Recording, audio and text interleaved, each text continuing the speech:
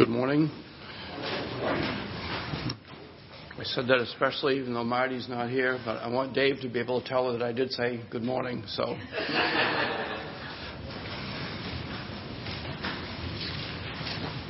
okay, would you please turn to Hebrews chapter 2.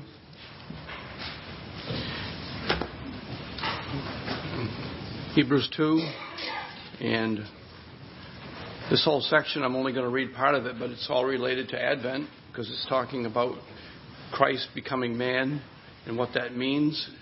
Different parts of Scripture give us different aspects of what it means for him to come into the world.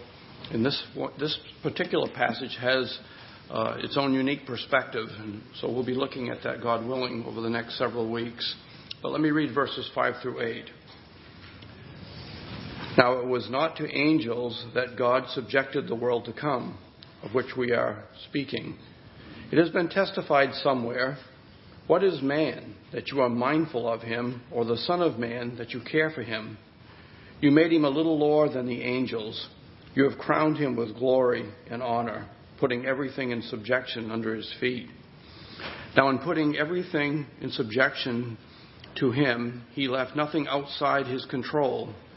At present, we do not yet see everything in subjection to him. Let's pray. Lord, we thank you that you have a great plan for your people. The future is bright. It's sure, Lord, and so remind us of that today and the next week, Lord, that we have a sure and certain and glorious future because of Christ coming into the world. And so we ask your help now. We ask for your Spirit to enlighten us as we consider your word. And we ask these things in Jesus' name. Amen. Well, the famous poet from Minnesota, Robert Zimmerman, also known as Bob Dylan, he wrote a song in 1989. It's called Everything is Broken. Don't listen to him sing it because he sings like he normally sings, like he doesn't really care that he's singing it. But anyway, I just want to read you a few stanzas of that song. It goes like this at the beginning of it. Broken lines, broken strings, broken threads, broken springs, broken idols, broken heads, people sleeping in broken beds. Ain't no use jiving, ain't no use joking. Everything is broken. Broken bottles, broken plates, broken switches, broken gates, broken dishes, broken parts. Streets are filled with broken hearts. Broken words never meant to be spoken. Everything is broken. Seems like every time you stop and turn around, something else just hit the ground. And it goes on like that, describing in fact, really this fallen world. I don't know how much Bob Dylan really is holding to the gospel. He did at one time. He seems to have drifted away from that. But anyway, what he's describing there sounds a lot like Romans 8, where, for example, the creation, it says, was subjected to futility. Also, the creation, it says, will be set free from the bondage to corruption. That's what the creation is in right now. It's in bondage to corruption. Romans 8:22 in part says the whole creation has been groaning together. And then Paul comes to us in Romans 8:23 and he says, we too, who have the first fruits of the Spirit, even we ourselves, groan within ourselves. Everything is broken. But Hebrews 2:5 and following tells us that everything is going to become unbroken for God's people. Now, as we come to 2:5, we have to say, well, what came before 2:5? Because you'll notice it starts off with, well, in the ESV anyway, it says, verse 5 starts with a now. It's just the common word because or for. So what has come before this? Let me be brief. I think I looked in the archives, and I believe Blake preached through Hebrews several years ago. But I noticed on this particular section that it wasn't covered in a lot of depth. He seems like he was just taking different sections out. So I thought it was safe to do this, that you wouldn't be saying, we already know this, he just did this a few years ago. I know for myself, when I look at some of the sermons I've done, I've kept everything I've ever written. Sometimes I say, I wrote that? I don't even, so I know how memories are. There was one lady in Poland, though. She's written everything down that I ever said in the margins of her Bible. So if I ever go back there and fill in, I have to do something new, or she'll say, that's a repeat. There's nothing wrong with doing repeats, though. They're supposed to get better the more you do them. But anyway, in this passage in chapter 1, you know that the big thing he's been stressing there, it's not the only thing, but he's been stressing that Jesus Christ is superior to angels. And apparently the reason why he's doing that is because we know from ancient Jewish writings that around this time, the Jews began to elevate angels, and particularly Michael the archangel as this great being. But the writer of Hebrews is trying to say Jesus is greater than all the angels. And as you go through chapter 1, he points that out and he shows how that is true. And then you come in the first 4 verses in chapter 2, you've got one of those several interludes or warning passages where this one is saying, in effect, since Jesus Christ is so great, how awful it would be, what a tragedy it will be if you drift away from him. It's a warning not to drift away. These people that he's writing to are under great pressure from their society to leave Christ. And so here's the beginning of the warning passages. If Christ is who God says he is, then woe to those who turn away from him, who have confessed him, and then because of pressure from society turn away from him. And then 2:5 picks up where 1:14 leaves off, and I'll come back to that in a minute. So as Christians, yes, we confess that Jesus Christ is fully God. There's nothing lacking in him as far as what it means to be God. In fact, in the first chapter, in Hebrews 1:8, the Father speaking to the Son says, your throne, O God, is forever and ever. So he's clearly God, and that is absolutely necessary for Christian orthodoxy. You cannot be an orthodox Christian, one who believes the Scriptures, and say that Jesus isn't really God, he's just a great man, or he's a God, or that kind of thing. He's fully God. But also, he's fully man. And this section is really bringing that out. And that's just as important to hold to that, to be orthodox. There's a lot of heresy that's talked about in the New Testament of how people were denying that Jesus Christ was really the incarnate God. And so it's just as important to hold to that. Why is that? Well, because Jesus must be truly human, fully human, in order for mankind to be restored to the intention God had for mankind in the beginning, to bring him to his full destiny. And that's the angle he's coming at. Now, often we think of the incarnation, and we should. We think about how he came to save us from our sins, and that's absolutely true. That's foundational. But there's another aspect to that as well, that Jesus Christ came back to restore us to dominion, to the original dominion and dignity that God gave us as human beings. Again, right now everything is broken. Okay, so first of all, this world was designed by God to be under the rule and dominion of humanity. That's what God did. And that's brought out in verses 5 through 8. Now, this original design and purpose of God is still in effect. God didn't cancel it when man fell in the Garden of Eden. It's still on God's agenda. Notice 2:5 again. Now, it was not to angels that God subjected the world to come. And then he goes on from there. The original divine mission hasn't been scrubbed.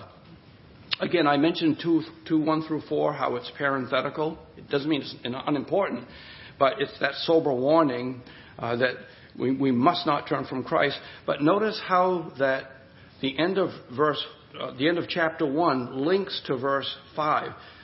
In fact, go back to verse 13 of the first chapter, and let me read that, and let me show you how he goes back to the subject of angels. So look at verse 13. And to which of the angels has he ever said, sit at my right hand until I make your enemies a footstool for your feet? In other words, Jesus Christ, the God-man, is in the highest position in the universe. He's at the right hand of God, the place of power and authority. And he says, to which of the angels did he ever say that? He never did. So then he tells us, well, what are angels? What is their ministry? And it's quite astounding when you see this. Verse 14, are they not all ministering spirits sent out to serve for the sake of those who are to inherit salvation? So today, the angels have a ministry to God's people. How that all works, I'm not sure, but they are serving spirits to us. I'm sure they have a watch care over us. There's not a lot we're not told a lot about that in the Bible. But anyway, to get the flow, he says, are they not ministering spirits sent to serve for the sake of those who are to inherit salvation? Then drop down to verse 5 of the next chapter. He's still talking about angels. Now, it was not to angels that God subjected the world to come, of which we are speaking. In other words, there's a world to come, and God has not appointed angels to be the ones who are going to be ruling in that world. It's going to be mankind. Mankind has the place of dominion. In other words, God has ordained that angels should serve the heirs of salvation, not only right now, but in the new heavens and the new earth to come forever and ever. Angels will be serving us. They will be under us in authority. That's our destiny, to be rulers. By the way, look at that phrase there, the world to come. There are several terms used in the New Testament for the word world. One that you're probably familiar with, the word cosmos, or cosmos, as it's pronounced oftentimes. That's the way we get our word cosmetics. It talks about the order of things, how things work. And there's another term that's oftentimes translated ages, but it's translated world sometimes. But this is another word, and it's a word which means the inhabited world. In classical Greek, it's often used politically. Like it'll talk about Caesar's realm, and it'll use this word, the place that he inhabits, that he rules. Well, here in this context, it's referring to the inhabited world that is to come. The world that will be inhabited by redeemed people and the angels. And it's talking about the inhabited world, namely the planet you're sitting on right now, which will be renovated, will be renewed. I will harp on this until I draw my last breath, but your destiny is not to float around in fog someplace forever and ever. You're going to be on this real planet that's been regenerated, renewed. It's going to be a real world inhabited by God's people, saved people. The eternal state, we often call it. The new heavens and the new earth.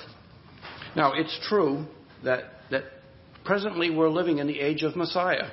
That's what Hebrews 1:2 told us. It says that we're living in the last days now. Since Christ came, we're living in the last days. That's what the Bible calls this present age. But it's obvious, as you look around, that there's something terribly wrong if this is the age of Messiah. What's wrong is things aren't complete yet. Everything is broken.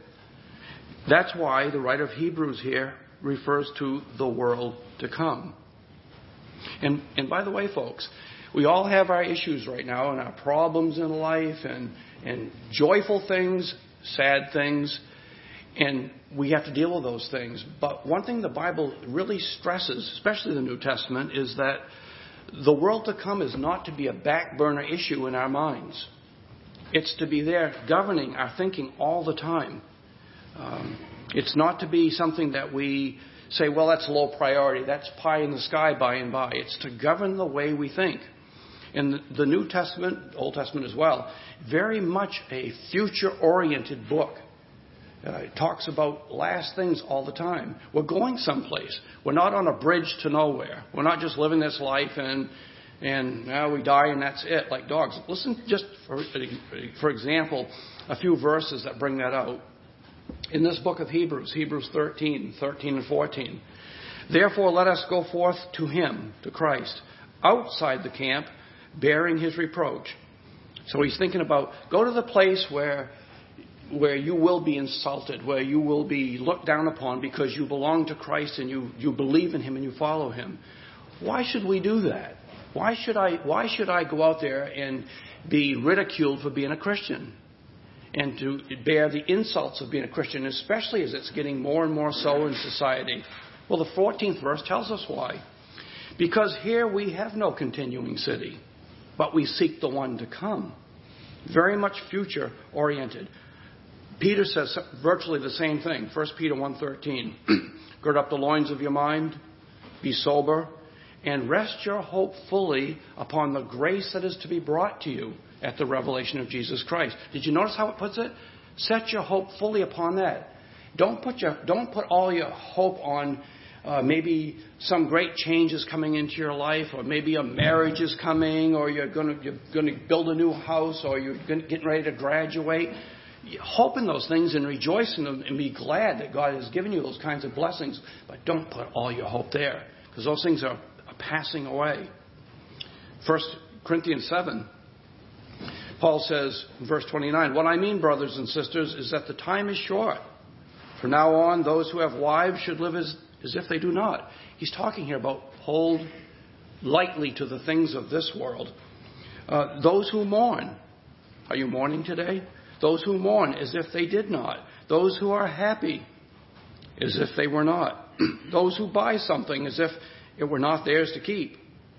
Those who use the things of this world as if not engrossed in them. Why? Because he says the form of this world is passing away. It's temporary. Let me give you one more. It's from this book of Hebrews. We're told that Abraham, Isaac, and Jacob, they lived in tents. In fact, Abraham lived a very advanced civilization in what we call today southern Iraq. He came out not knowing where he was going. God didn't tell him at the beginning. He went out not knowing where he was going. But we're told this about Abraham. And we wouldn't have known this about him unless the Bible had revealed it to us. For he waited for the city which has foundations, whose builder and maker is God. He was focused on the future. And if you're not focused on the future, then you're deficient. Because the Bible says, let your future be governed by that.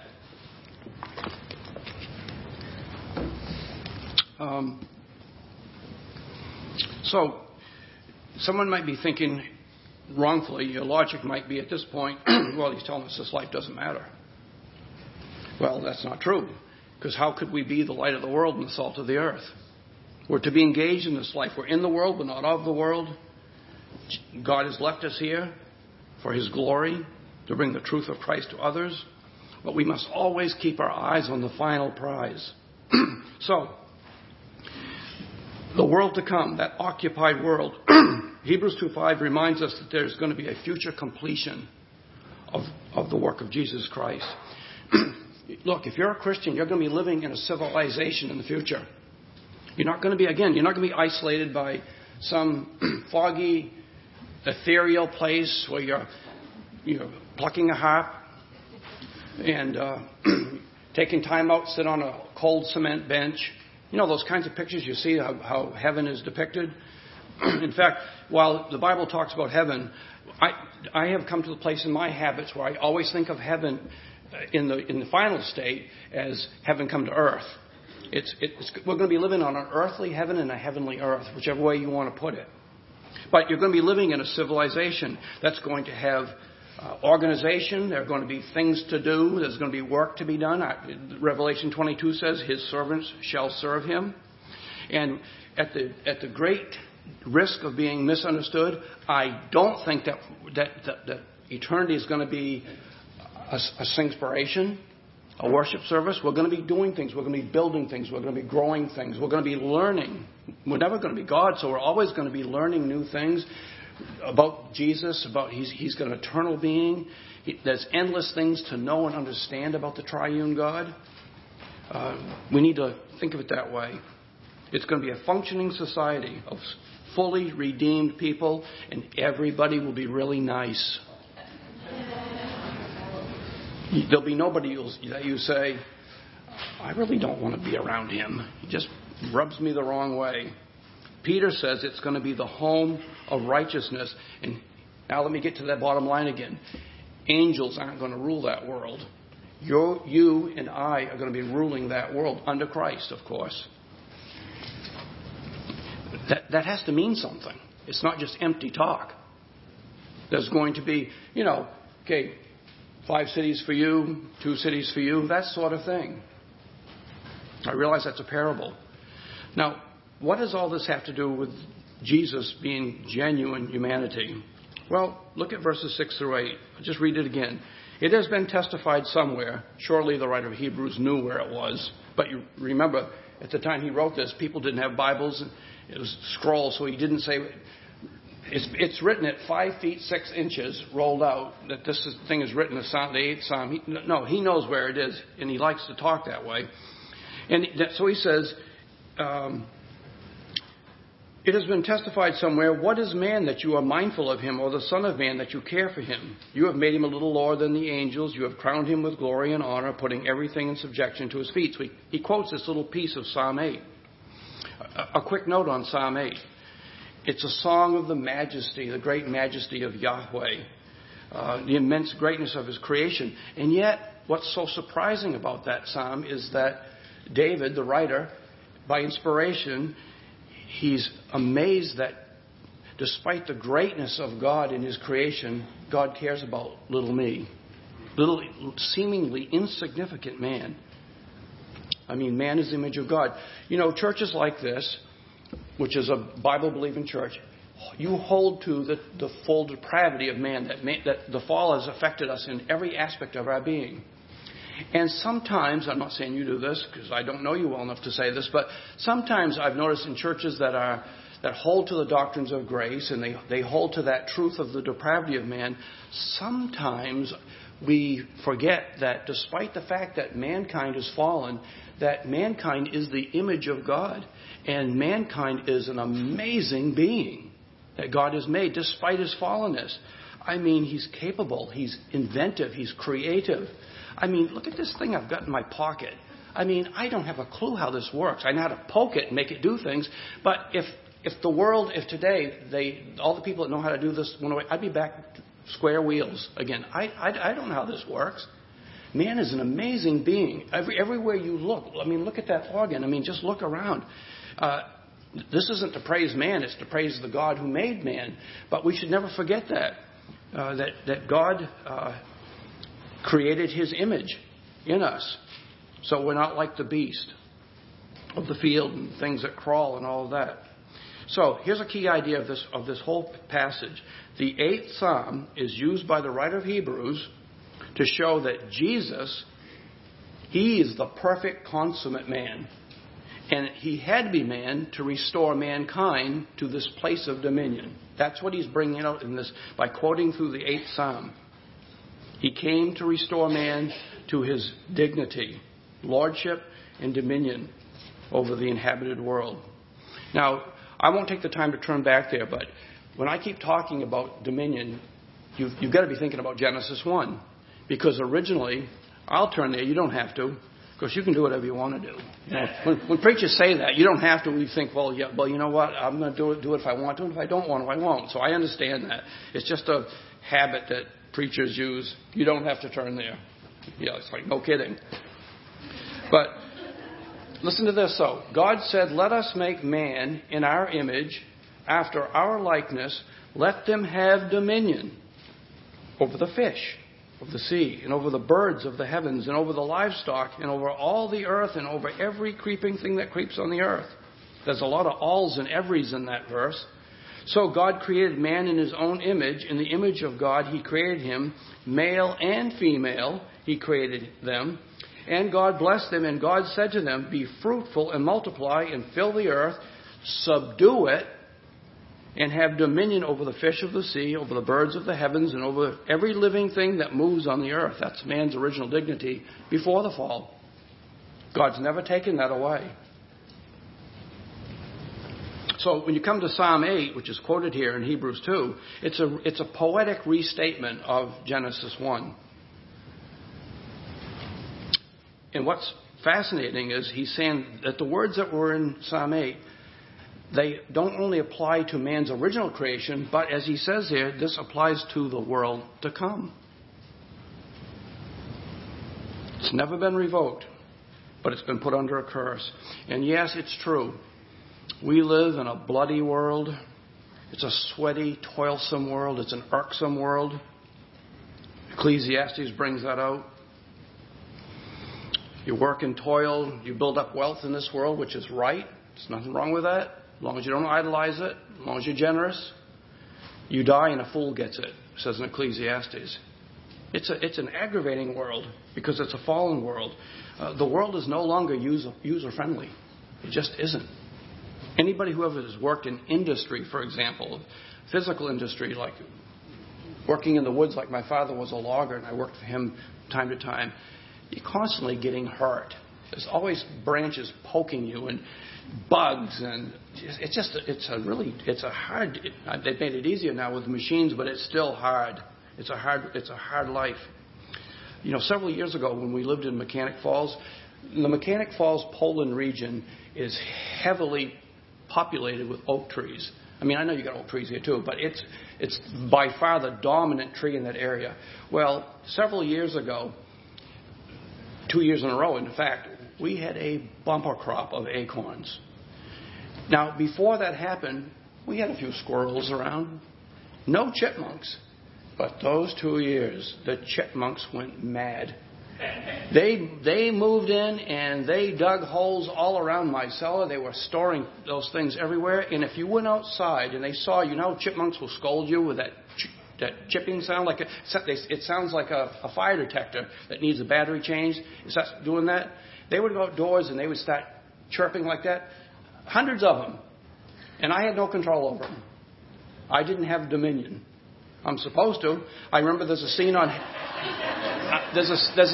Happy Days where Fonzie, he's out camping and he's lying there in his tent and he's trying to go to sleep, and there's all these animals making noises, and finally he sits up and he says, "Cool it!" and everything stops. Well, I didn't say cool it, but one time, just for the heck of it, I went out there and they were doing that. I said, "Stop!" And they stopped for about 1 second, and then they said, and they went right back to it again. And then, of course, you think about what the problems in Florida. Burmese pythons. They're destroying the Everglades. They're eating everything. They're eating the deer. They're eating everything there. Iguanas in Florida, an invasive species. If you've seen some of the pictures of pickup trucks, because it's open season all the time on them, you'll see these pickup trucks, and they're just loaded with iguanas that have been shot. They're overrun with them. It's a terrible problem. Another problem in the South, and it's coming north, and some of it's coming down from Canada now, we understand, is the problem of feral hogs. They are destroying hundreds and hundreds of acres in the South. These wild pigs in there, they're dangerous too. We're supposed to have dominion over these things, but it's a battle. It's a tough battle. Rats in the cities. What a problem. Look at New York City, the problem they have with rats. We're supposed to be saying, get out, or, no, we have no control over them, or very little control. So we kill them. Now, look at the specifics there in verses 6 through 8 about humanity. It tells us in verse 6, God has an ongoing care and interest in humanity. He says he cares for humanity. He watches over humanity. A fact that astonishes David. It's not put here, but in Psalm 8:3, the verse that comes just before the verses quoted here in Hebrews 2, David says this, "When I consider your heavens, the work of your fingers," interesting, he uses the word fingers there, because that's where we really can show our dexterity. So he poetically talks about God with his fingers doing things. "When I consider the moon and the stars which you have ordained," and then it's picked up, "What is man that you are mindful of him?" And again, in the full scheme of things, we seem so insignificant, almost unnoticeable and unimportant. But the Creator thinks on us. In fact, he thinks on all of his creation. He feeds the animals. They cry out, he feeds them, we're told in the Psalms. God is so kind that he shows his benevolence to the unthankful and the evil, and on us, every hair of our head is numbered. He watches over us. He cares for us. He oversees us. Also, Hebrews 2:7 tells us in 3 ways that humanity is of a very high order. Now, what a statement that is. I would never have thought this unless I saw it in the Bible. Hebrews 2:7 says that he made us a little lower than the angels. Just a little lower. It's not like we're, in comparison to angels, it's not like we're bugs. We're just a little lower than the angels. Angels are depicted in the Bible as highly intelligent beings. Holy beings. We don't belong to the classes of things like, we're told that we're just advanced monkeys. We're just baboons we're all overdeveloped baboons, that's all we are. But we're not of that order. like the beasts of the field, winged creatures, things that live in the ocean, lakes. Any place you go in the world where there's people can speak language. They can, and if they can't read and write, they can be taught to read or write because they're the image of God. They can learn to do math. They can be brought to a point by the Spirit of God, the preaching of the gospel, where they can repent and believe in Jesus Christ. Animals can't do that. So, when you're getting ready to go someplace in your car, and you're one of those people that take your dog into the car, and you say to your dog, Grover, this morning we're going to go to Ellsworth, and we're going to go to Marden's, and we're going to go, after we go to Marden's, we're going to go up to Rennie's, and then maybe we'll stop and we'll stop at Dairy Queen and like that. You know what? That dog doesn't have a clue what you're saying. Not a clue. In his little brain, he probably knows he's going to get in the car. But he doesn't know any of that stuff. But we act like they know all that stuff, like they're listening to us. They're not. They're not the image of God. I'm sorry to disappoint you. I know you'll keep doing it anyway, and it makes you feel good, but, Also, this passage tells us that humanity has been crowned with glory and honor. And, again, it says, you have set him over the works of your hands and put all things under his feet. That's why God made us, to rule, to cultivate, to hold in trust this planet. In fact, again, if you look at verse 8, look how comprehensive this is. God didn't say, okay, you've got the Garden of Eden, that's it. No, look what it says. He put all things, verse 8, everything in subjection under his feet. Now I'm putting everything in subjection to him. He left nothing outside of his control. That was our lot. It still is our lot, but that was our perfect lot before we fell in our father Adam. It's unimaginable how far we have fallen. What we were as a race, how far we've fallen. Well, now you see people lying in gutters and adulterers and the atheism and the agnosticism in our society. It's hard to understand how far we have fallen as a human race. But we have. People are all bummed out the last several years because, the Patriots are 3-10. And I've got this friend who's a pastor in New York, and he's one of those guys, he's always like that. And he's a Buffalo Bills fan. I didn't mention they lost 4 Super Bowls in a row. The Bills did years ago. But he said to me, oh, by the way, he was corresponding to me in the email just a couple of weeks ago about something. And he said, oh, by the way, he says, the Patriots stink. He says, how the mighty have fallen. I couldn't care less personally. It doesn't affect my life. But that's what we are as a human race. How far we have fallen. Only God knows, because we can't tell what a brilliant people we once were without the effects of sin in our minds, the things that we could have done, we could do. Look at Adam. Adam was fully formed as a thinking, brilliant human being. He could name the animals. He wasn't some caveman that just crawled out and was just making grunting noises. He could speak. He could talk with God. He could fellowship with God. Our capacities have been greatly diminished.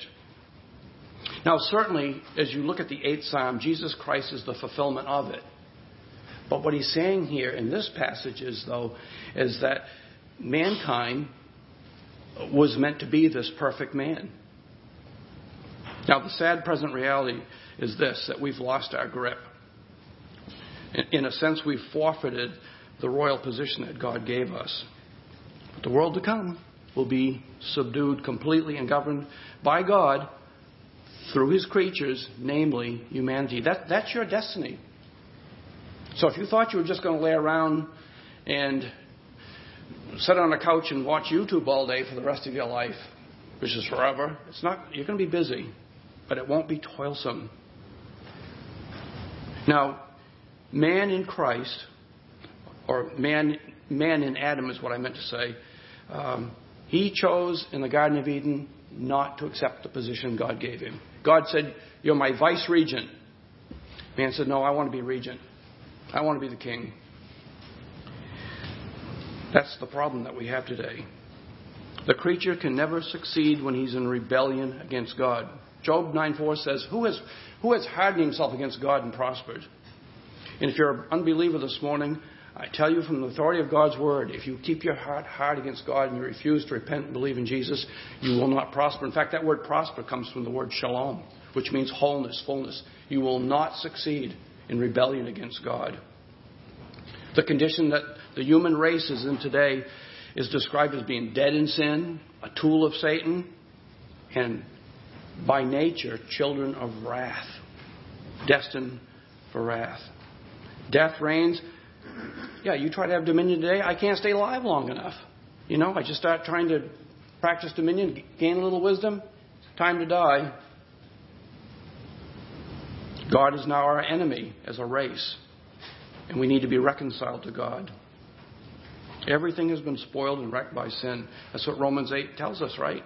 Subjected to futility, bondage of corruption, groaning, moaning. The cold gives us frostbite. We get burned by the sun. The sun gives us cancer. Ants crash our picnics. Pests, vermin, disease. I read the obituaries every day. I read them in the Lewiston paper and I read them in the Bangor paper. And it's amazing how many people, they die of dementia. It's a big issue. There's all kinds of different forms of dementia. And we're seeing it right now in someone that we know, that we're close to. And it's a terrible thing to see someone who's been respected and godly to have this happen to them and now being strange and acting weird and the sinfulness coming out. They have no control over it. It's a thorn and thistle world. It's a sweat of the brow world. Everything is broken, but not all is lost. Mankind's original place of dominion isn't forever gone. Did you notice at the end of verse 8, those two words, so encouraging. It's only one word in the original, but it's that word, not yet. Verse 8. See that? He put everything under his feet. Now in putting everything in subjection to him, he left nothing outside his control. At present, we do not yet see everything in subjection to him. Not yet. That implies that it will come. It's just not yet. Read on. But we see him who for a little while was made Lord than the angels, namely Jesus, crowned with glory and honor because of the suffering of death. He tasted death for everyone. Perfect man, fulfillment of Psalm 8, the last Adam, the Lord from heaven, he's called. God the Son becomes one of us without sin. And through his atoning work on the cross, through his death, his burial and resurrection, verse 10 tells us many sons are brought to glory. They're crowned with glory and honor. And all things will be put back under mankind's feet again in Jesus Christ. So, in closing, here's the question. Will you be in that number? Will you be part of that eternal dominion where you're ruling and reigning over all things? You'll have your assigned portion by Christ.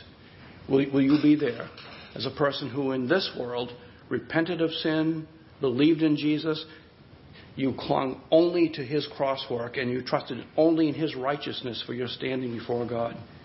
Well, the Bible says if you do that, if that's you, here's a promise, and I close with it. It's Revelation 3:21 and 22. It talks about the overcomer.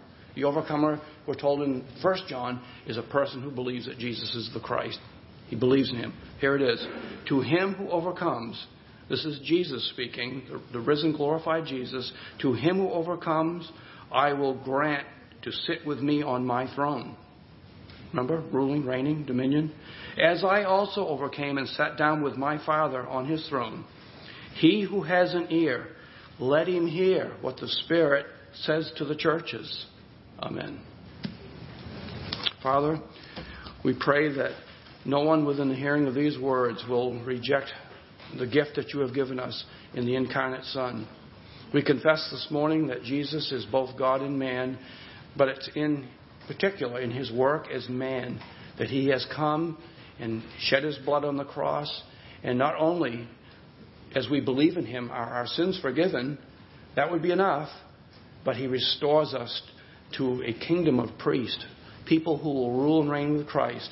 As we just read, we will sit down with him on his throne and rule under his benevolent dominion.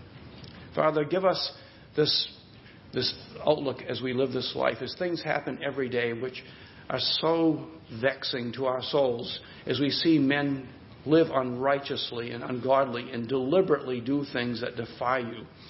Help us to be patient, because we know that your coming is drawing near. We thank you, Lord, that we have hope, a hope that cannot be taken away because of what Jesus has done. Thank you that he's risen, and it's in him we hope, and it's in his name we pray. Amen.